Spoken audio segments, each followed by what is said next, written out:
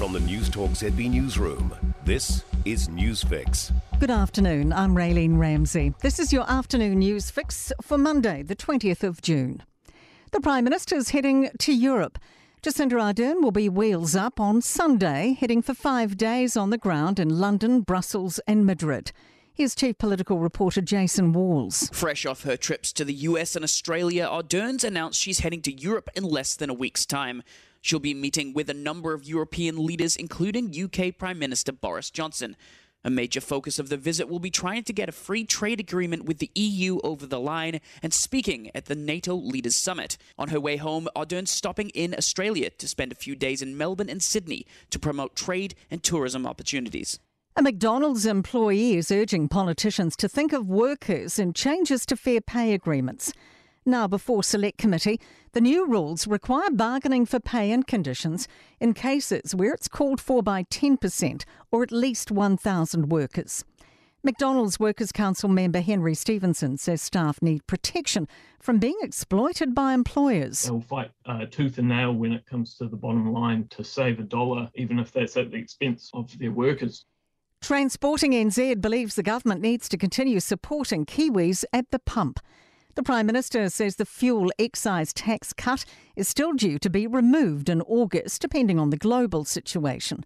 But the trucking organisation's Nick Leggett says it needs extending. My challenge to the government is that they listen to people who are doing it tough at the moment and they use the lever they've got, which is to make a choice. Well, we're going to keep that discount on fuel and on road user charges.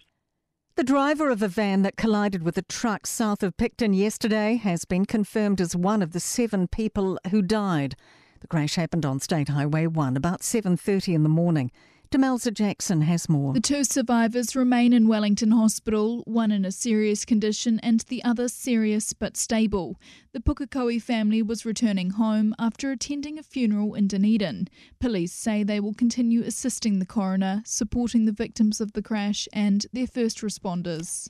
Teachers are using their own cars to pick up students whose parents can't afford petrol. Stats NZ says Aotearoa's inflation rate is currently at a 30-year high of just under 7%. Children's charity KidsCan says educators are bearing the brunt of children living in poverty. CEO Julie Chapman says teachers are noticing a change in students' well-being and behaviour. And when we asked what that looks like, it was a sense of not even wanting to try because they just feel that there is no hope for them. Kiwi actor Sir Sam Neill has changed his mind and accepted the title of Knight Companion of the Order of New Zealand. Sir Sam previously declined in 2009.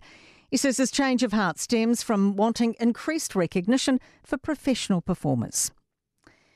And in sport, England's Matt Fitzpatrick has kept world number 1 Scotty Scheffler at bay to win his first major golf championship at the US Open.